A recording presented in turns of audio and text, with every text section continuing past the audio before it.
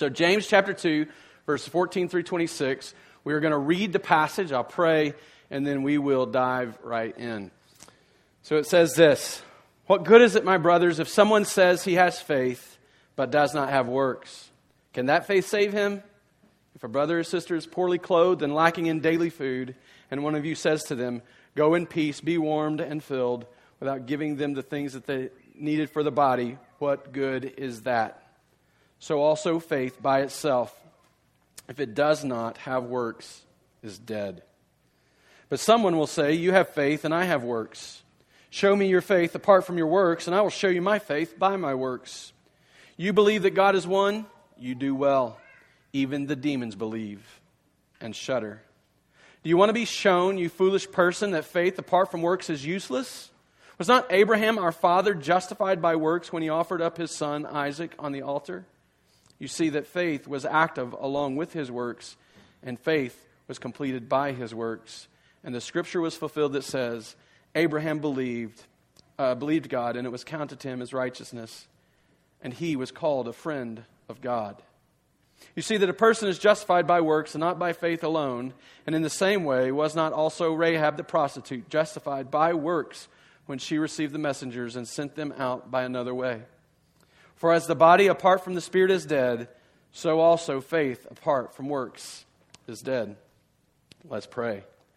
Father, this is your word to us, and we need your help,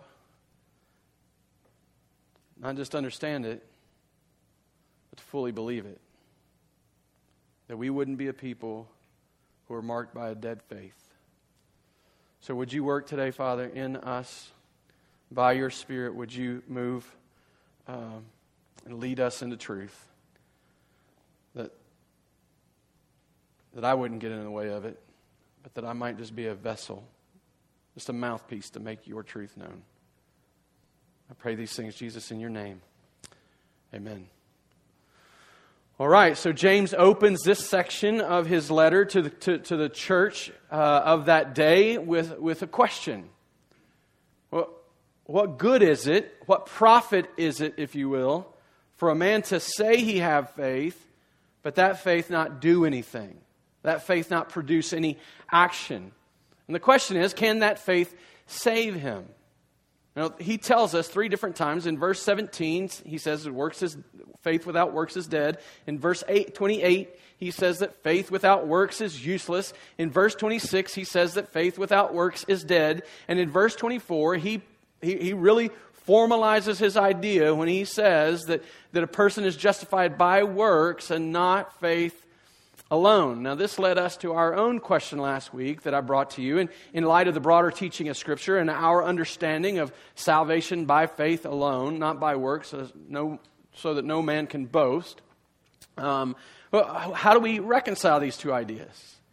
And so the question I presented, is a person saved by faith, by works, or by faith and works? Well, the conclusion we came to, the conclusion I brought us to, maybe you don't agree with me, but that's okay. As I say often, I don't mind if you're wrong, as long as you at least listened. No, that's not true. I do care if you're wrong. I want you to be right about this. It's intrinsic. But I don't. Here's the idea. Here's what we came to. Christian, we are saved by faith alone in the Lord Jesus Christ. But the faith that saves is a faith that works. Paul and James would agree clearly and easily as you read both of them that no one is saved by works alone. Our works, if we separate them from faith in Christ Jesus, will not save us. It doesn't matter how hard you try. It doesn't matter how good you act. It doesn't matter what you do. If it is not connected to faith in Christ, those works will leave you condemned. Paul says, and clearly says over and over, we read a number of verses. You can go back and listen to it. Go back and look at the notes from last week. Paul clearly says that we are saved by faith alone. James says here by faith and works. Well, are they contradicting each other? No. The point we made last week, the point we saw last week was that they're complementary. That they don't contradict, but they complement one another. Paul, according to Douglas J. Moo, a name I found out was expected to bring a joke for me. I'm still going to not saying anything about the joke, but that's his name. He is a theologian that's written one of the best commentaries available on the book of James. And he writes, Paul strikes at legalism, James at quietism. Each message needs to be heard. They're fighting the same fight on different fronts. They are about the same thing. They are not facing off against one another. One's not trying to prove the other wrong. They are seeking to address the same problems from different perspectives. That they're complementing one another. They're helping one another out. Faith, and Paul would agree with this, if it is true, if it is truly being placed in Jesus Christ, will naturally lead out to good works. And I showed you that in Ephesians 2, 8 through 10. We see we're not saved by faith and works, but we are saved to good works. A real faith in Jesus Christ will work. As John Calvin says it, the great reformer, he says, it is therefore faith alone which justifies, and yet the faith which justifies is not alone. It's never alone. Just as it is the heat alone of the sun which warms the earth, and yet in the sun it is not alone, because it is constantly conjoined with light. You cannot feel the warmth of the sun without standing in its light. You cannot hold faith in Christ without it doing some work in you and through you. It will bear fruit. We are saved by faith alone in Jesus Christ. But that faith is a faith that works. So are we saved by faith, by works, or by faith and works? We're saved by a faith that works.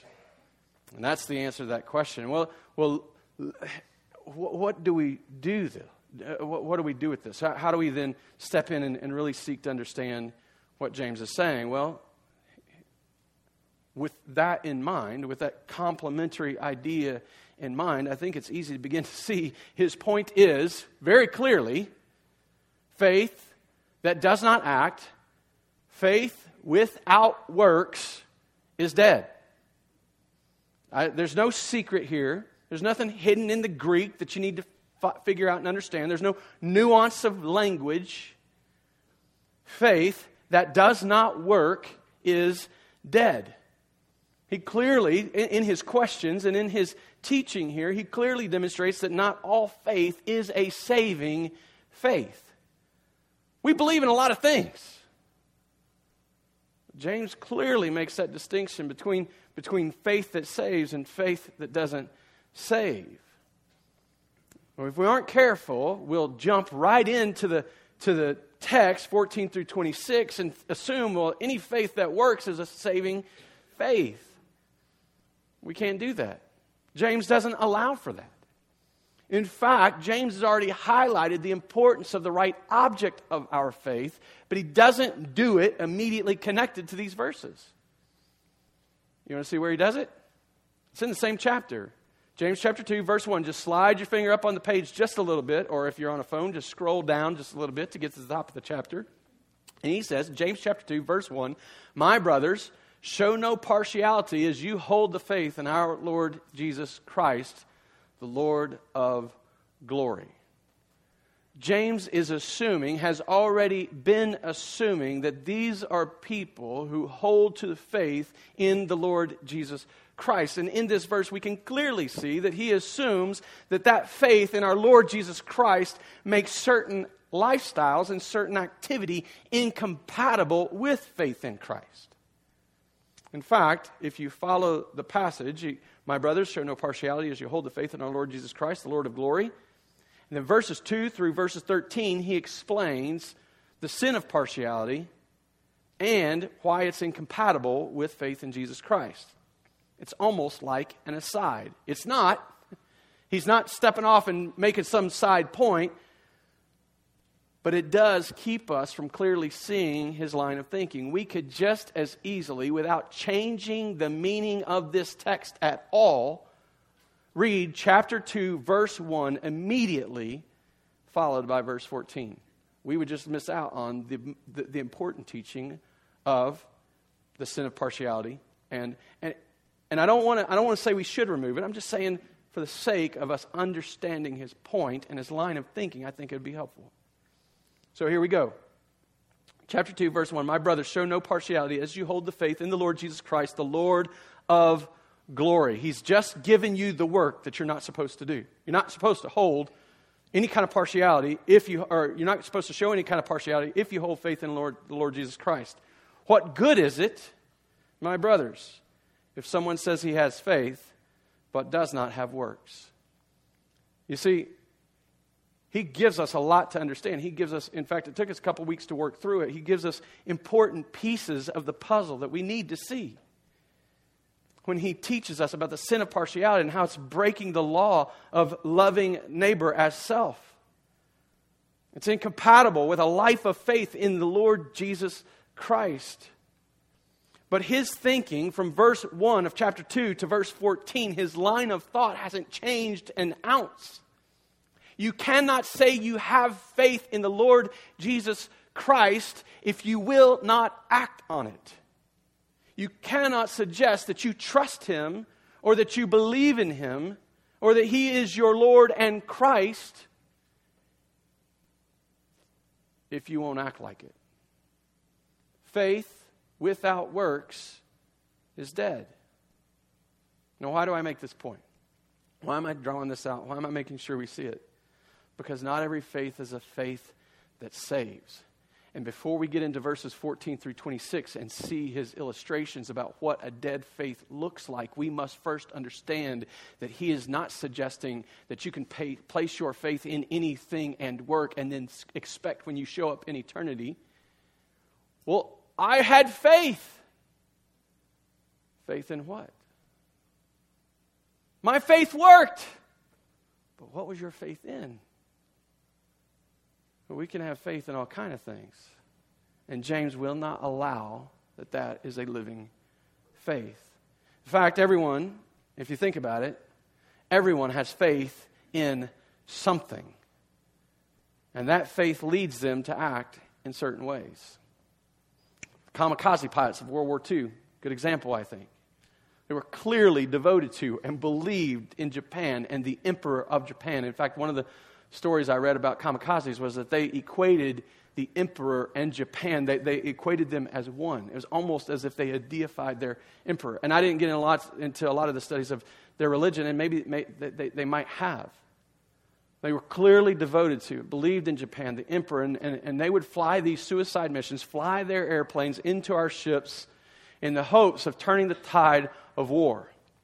Well, a man named I'm not going to say this correctly, Hisao Horiyama, I don't know if that's even close, sorry if it's not, but he was a pilot. He was supposed to be a kamikaze pilot. He had trained as a kamikaze pilot, and before his number was drawn or before his name was called to go fly his mission and end in death, Japan surrendered and he didn't have to. A few years ago, back in 2015, there was a reporter that wrote a story about this, and he went and interviewed a couple of these kamikaze pilots that actually lived to tell the story because they didn't complete their mission. This is what he says about that. We were trained to suppress our emotions. Even if we were to die, we knew it was for a worthy cause.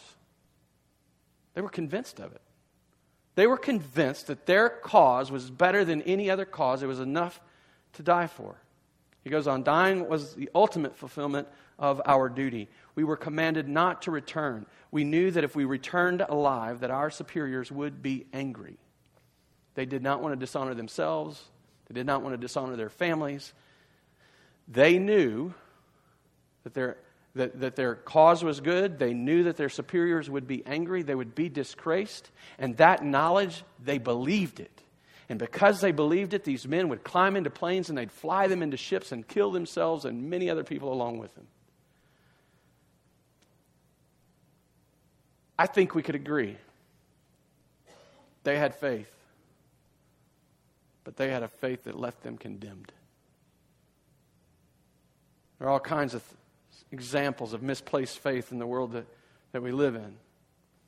Most of you have heard this silly little illustration about a chair, and if you believe the chair will hold you, you'll sit in it. That is a faith that will not save you eternally, right? It might make you comfortable for the next 45 minutes, but it's not going to save you.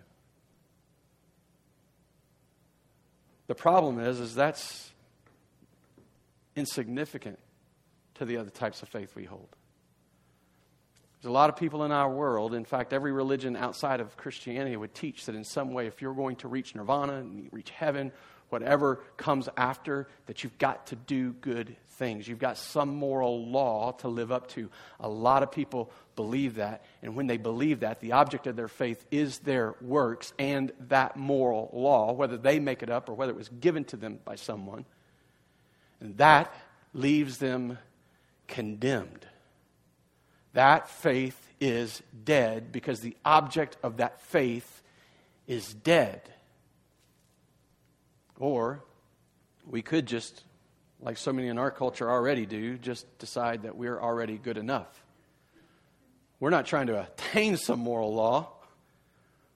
We're just trying not to be too bad against the moral law. Well, I haven't done any of the major sins, like I haven't murdered anyone.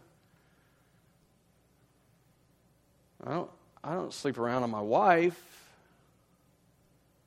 You know, I've not done anything really bad. I've told a lie, but come on. I mean, it's a little white lie.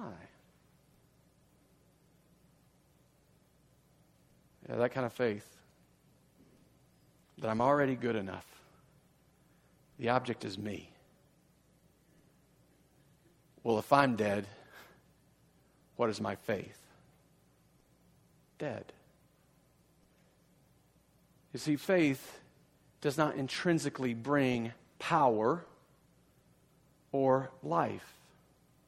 Faith, as James is teaching it here, gets its life and its power from its object. That's why your little bitty faith as a mustard seed, when placed in Jesus Christ and the power of His resurrection and His death and resurrection, that will make you alive. It's not the faith in and of itself, it's the object of the faith that determines whether it is living or not. This, James isn't saying in 14 through 26 that we can just believe in anything and act on whatever we want to and think that we'll be saved when we get to heaven, because all roads don't lead there. Only one does. His name is Jesus. And if you do not place your faith in Him, you stand condemned. Your faith is dead. It is useless. It is powerless. It will not achieve what you hope it will achieve. But, James says, the faith that is in Jesus Christ is a faith that works.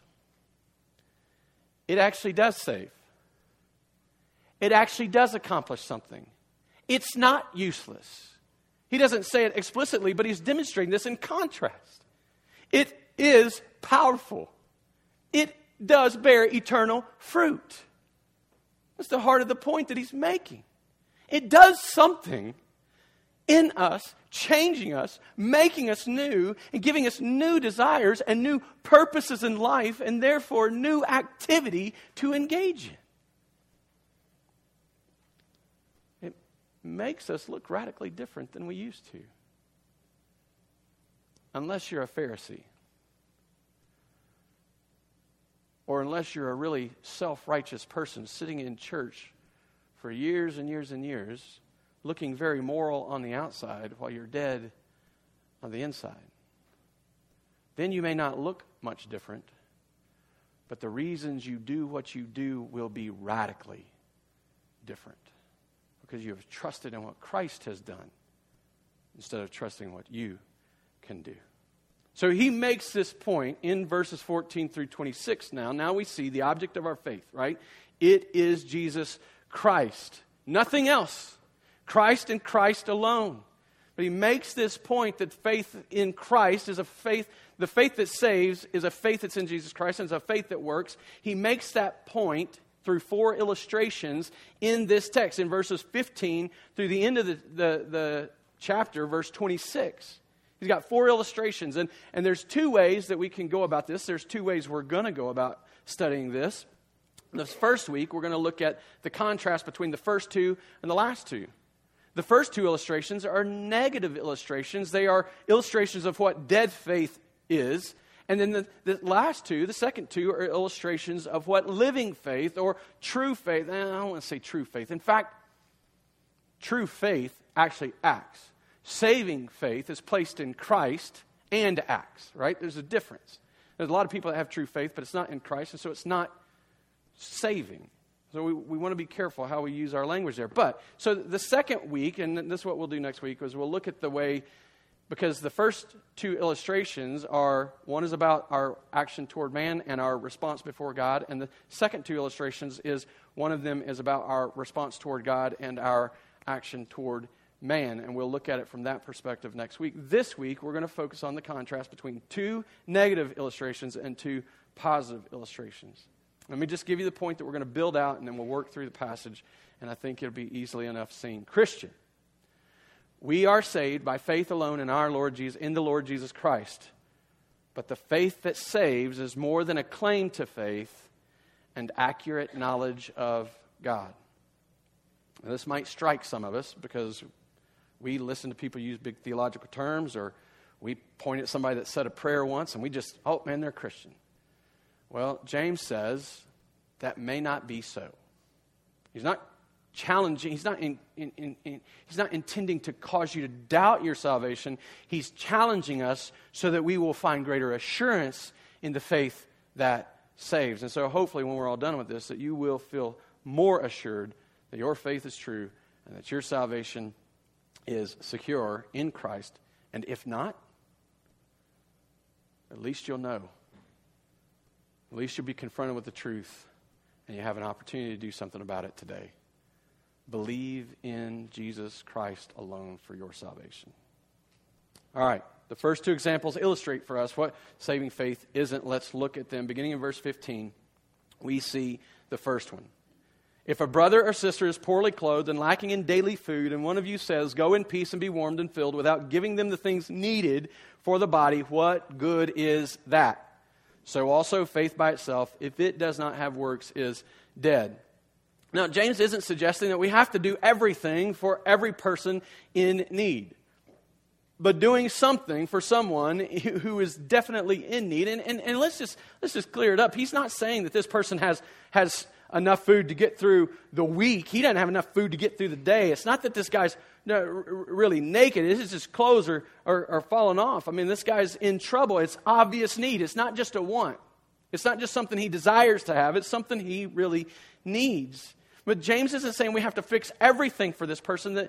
But the suggestion here is that if we do nothing when this person is in need, except say, "Lord bless you," and what have we really done? Is it wrong to pray for the person? No, we should pray for the person. But what have we really done if all we do is offer this blessing? Go, be well, have enough food, but I don't. Stay warm, I can't. And then we walk away. The point he's making is he's not trying to draw out a command about how we should act to the poor. He's already done that. But the point he wants us to see is that every one of us know that simply saying, "Be well, be warm, be fed," doesn't actually mean anything. Every one of us know that in our heart. The people then knew that in their heart. We see this when we go to Africa. It's the craziest thing to me. Well, it's not the craziest thing. It's just ironic. We see it unfolded in front of us in a real-life scenario. We're trained as we go to Africa. One of the points of training as we're preparing to go, we're made ready for these little boys that are going to come running to us every time we get out of the gas station, anytime we're in public, in cities. We're going to have hordes of little boys come begging. They've got their little buckets that that they're begging and collecting money, and they've been sent out by their Quranic teacher to collect money for him. It's not a good practice. It's not a right practice. It's not even an approved practice. It's just something that happens. It's a standard practice. These Quranic teachers send these little boys out to beg. If they bring enough money back, then that's great. If they don't bring enough money back, they get beaten. And so the idea here is that you're supposed to do something to help these little boys. And in fact, in the teaching of Islam, that they're actually doing you a favor. Because one of the 5 pillars of truth is that you're supposed to be giving alms to the poor. And so one of the ways that you make it to heaven in Islam is to give to the poor. And so they're doing you a favor by presenting the poor to you so that you can give to them. But what's completely acceptable, completely okay in their tradition is just simply to say, Ala baraka. And I don't know the exact translation of that. I just know it's a blessing. The Lord bless you. And you see a lot of them do it. Most people, as I've watched and observed, most people don't give money. They put their hand in their chest and they just nod a prayer. It's not a blessing. Ala baraka. I want the Lord to bless them. We don't have the money to give to the thousands of little boys that this is happening to, but I want the Lord to bless them. But no matter how many times that people say Ala baraka to them, if they don't bring money back to the Quranic teacher, they're still getting beat. What good did that blessing do them? John picks up on this idea in his letter to the church. He says, brothers, or little children, I'm sorry, he's not calling us brothers, he's calling us little children. 1 John 3:18, little children, let us not love in word or talk, but in deed and truth. The idea is that all of this together is to show us, he's making a point here, James is driving a point home. If we speak our faith and don't act upon our faith, that faith is dead. The faith that saves does more than talk. It is expressed in word and deed. Saying a prayer as a child and never acting differently as a result of what you say you believe might just be condemning you in dead faith. I'm not suggesting that prayer wasn't a moment of salvation. But if it was, a transformed life will be the result. See, our version of this kind of activity is when we know someone's in trouble and we say to them, hey, let me know if I can do something for you. Instead of looking for how we serve them, how we join them, we put the burden on them. Oh, if you need help in this time of need, why don't you humiliate yourself a little more and begin to ask me for it? What does it do for them when we say, let me know if you need some help, instead of just simply looking for a way? Now, I know a lot of times we don't know there's trouble. If there's any way I can help you, I tell visitors to the church this all the time. I don't know what their life holds. I don't know what difficulties they are dealing with. If there's any way I can serve you, please. If any way this church can serve you, please let us know. But when we are walking in relationship together, and we see trouble in each other's life, and we just simply say to each other, let me know if I can help you. That soothes our conscience because we've made ourselves available. But it doesn't really serve them in any way. It just puts another burden on them. James' whole point in drawing this out is that in the same way, simply saying, I hope you stay warm and get enough food, or hey, let me know if you have any needs. He's simply saying that, just simply saying that I have faith doesn't actually accomplish anything. In fact, I like the way Thomas Manton says it. He's an old Puritan author that wrote an extensive commentary on the gospel or the letter of James. He writes this: the apostle compares faith and good deeds and shows that phony faith avails no more than phony good deeds. faith that's not in Jesus Christ and then not even truly believing in Jesus Christ will only ever lead us to a place of doing just enough to look like we're good people. It's never going to cost us unless it has to cost us to keep up this image, to prove ourselves to people, to ensure that we're affirmed and accepted based on what we do. Brothers and sisters, talk is cheap. Actions speak louder than words in affirming what we believe and don't believe. Don't misunderstand. Don't misunderstand. We must confess our faith. We must profess it with our mouths. We have to preach it for anyone else to come to faith.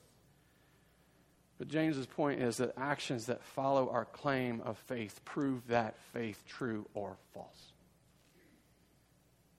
The faith that saves does more than talk. It is expressed in words and deed. Saving faith is professed, but it's also lived. That's the point of the first illustration. Second, the transition here, will transition into the second. He goes on, he says, but someone will say, you have faith and I have works. Show me your faith apart from your works, and I will show you my faith by my works. You believe that God is one, you do well. Even the demons believe and shudder. Do you want to be shown, you foolish person, that faith apart from works is useless? He asks a question. So in this second illustration, he enters into a debate with an imaginary objector. This person that's challenging his position, and he enters into it, and he shows them just how serious he feels about it, because in verse 20 he says, you foolish person, you foolish objector. You want to see? And he's going to go into the last two illustrations, but the reality is we don't have to go into the last two to really see the depth of what he's pressing at. In verse 18 and 19, he shows us that just simply saying, I have faith that God is one, which for the Jew, and this is written to Jewish Christians, that's the Shema, they would have said that over and over. God is one. That's part of their religious tradition. You believe that? You hold orthodox theology? You have accurate perspectives about who God is and how God works? Great. You do well. That's a good thing. But so do the demons. So do the demons. So the faith that saves does more than know the right things. It trusts the right one. The faith that saves does more than know the right things. It trusts the right one. It knows and apprehends the truth, but saving faith doesn't stop at knowing. It moves to trust. James, to a point, shows us that even demons hold orthodox perspectives. They hold, I'm guessing, I could be wrong about this. I'm guessing that they are likely amillennial Calvinists wrestling between New Covenant and Covenant theology, because they're right. They know. Well, that's if they agree with me. But James tells us that they have an orthodox perspective of God being one. They know God. In fact, they know God better than you and I know God. They've actually been in God's presence and been removed from God's presence. They know His holiness in ways that you and I will never know. We will know His holiness in eternity. They know His Trinitarian identity in ways that it causes us cramps to think about. They know that Jesus Christ is the Son of God. They didn't even question it. When Christ walked into a town and met a demon-possessed person, they knew they would have to submit to His authority because He is the Son of God, the Christ. In fact, in one instance, they're like, oh, wait a minute. Are you here to torture us? It's not the time yet. They even understand that God has a timeline at which He's at work to bring redemption and restoration of all things. And they shudder. They're moved emotionally about this. This isn't just an intellectual thought. It's not just a theory. They are literally quaking in fear when they consider it. And yet it does them no good. It does absolutely nothing for them. I want to be careful. I don't think the illustration should be pushed to the place that I think James is saying if a demon would believe that he'd be saved and could be saved by faith. I don't think that's what James is trying to show here. What he's showing here is that you can hold that knowledge. You can even have an emotional response to it, even a visceral response, not visceral, but a deep response to it.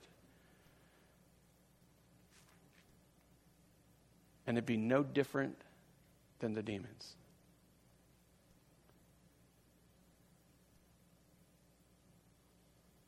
So you can come into a church building on a Sunday morning. The lights, the smoke, the show, the performance. I'm not against those things. Don't misunderstand, but they can move you. And we can determine if we've worshiped because I had an emotive response to it. A lot of times we're measuring our emotion and whether the doctrine is accurate or not.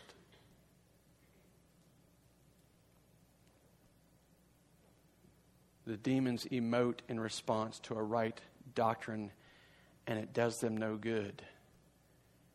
We can emote, we can hold right doctrine, and if it does not move us to trust the one in whom it represents, we'll be in good company as we spend eternity under God's wrath. That kind of faith is dead. It does nothing. See, right doctrine, accurate theological perspectives are important. We're going to fight for them here. We're going to strive to teach them here. We're not going to shame away or shy away from theological, doctrinal terms. In our music, we're going to seek to ensure that it speaks doctrinal truth. We're going to seek to ensure that the gospel is proclaimed. We started a whole ministry because we wanted you to learn more about the doctrines of the Bible. The equip classes that start at 9 o'clock. The intent is to prepare you not just to know, but to practice and apply these doctrinal truths.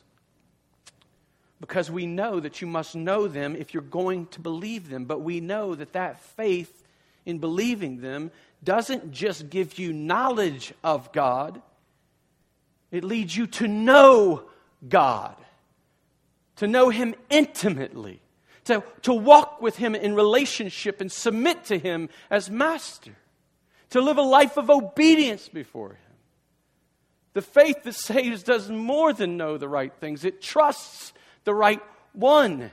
It does know and apprehend truth, but it doesn't stop at knowing and apprehending truth. It moves to trust. Now, I could point out the trusting of the right one in a number of different illustrations. I could point to you from the next two, but I want to leave those for next week. I want you to see this, though. You got to see this. One of my favorites in all of the Scripture is from the book of John. And you might remember, I don't know if you remember this or not, but John wrote his gospel. He says in John chapter 20, verse 31, that he wrote his gospel so that you may believe that Jesus is the Christ, the Son of God, and that in believing you would have eternal life. Even he longs for a real faith in the Son of God. In his gospel, you can see it over and over expressed. One of my favorites in John 6, we find the story of the feeding of the 5,000.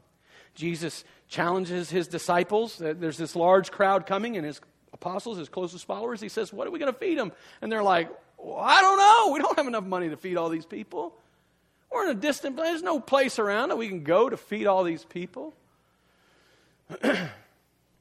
Andrew brings this little boy with his lunch of 5 loaves of bread and 2 fish, and Jesus he blesses them, he starts to break them apart. And he doesn't stop breaking them into pieces until everyone has eaten their fill and there's 12 baskets of leftovers. So the people, the 5,000 men and however many women and children were there, we don't know exactly, the people are convinced that Jesus is a prophet. And Jesus perceives in their heart that, hey, wait a minute, something's happening here. They're going to try to force me to be king. So he withdraws from them. And that night, his apostles go across the sea. And then he meets them along the way. There's a story about that. I won't get into it. It's not necessary for this. He meets them on the sea as they're fighting for it. They get to the other side. And the next morning, this large crowd comes looking for him. And they engage in conversation. This is what happens. John chapter 6, verses 25 to 28. When they found him on the other side of the sea, they said to him, Rabbi, when did you come here? Jesus answered them, Truly, truly, I say to you, you are seeking me not because you saw signs, because you ate your fill of loaves. You're not seeking me because you saw a sign that points you to trust and know God. You want more food. You're hungry again. Jesus answered them. Do not work, he goes on, verse 27, do not work for the food that perishes, but for the food that endures to eternal life, which the Son of Man will give to you. For on him God the Father has set his seal. And they said to him, what must we do to be doing the works of God? They understand that they are now in a spiritual conversation. They're no longer just talking about this miracle that he's done. They're being confronted about how they're not seeing him for who he is. And they understand that they're being challenged on what they're doing versus what they're believing. And they say to him, what do we need to do to be doing the works of God? Here's Jesus' answer, John chapter 6, verse 29. Jesus answered them, this is the work of God, that you believe. Not that you go to church on Sunday. Not that you pray a certain number of times a day. Not that you follow some moral code. The work of God that you believe in whom he has sent. Faith without works is dead. Just saying I have faith is empty and it's useless.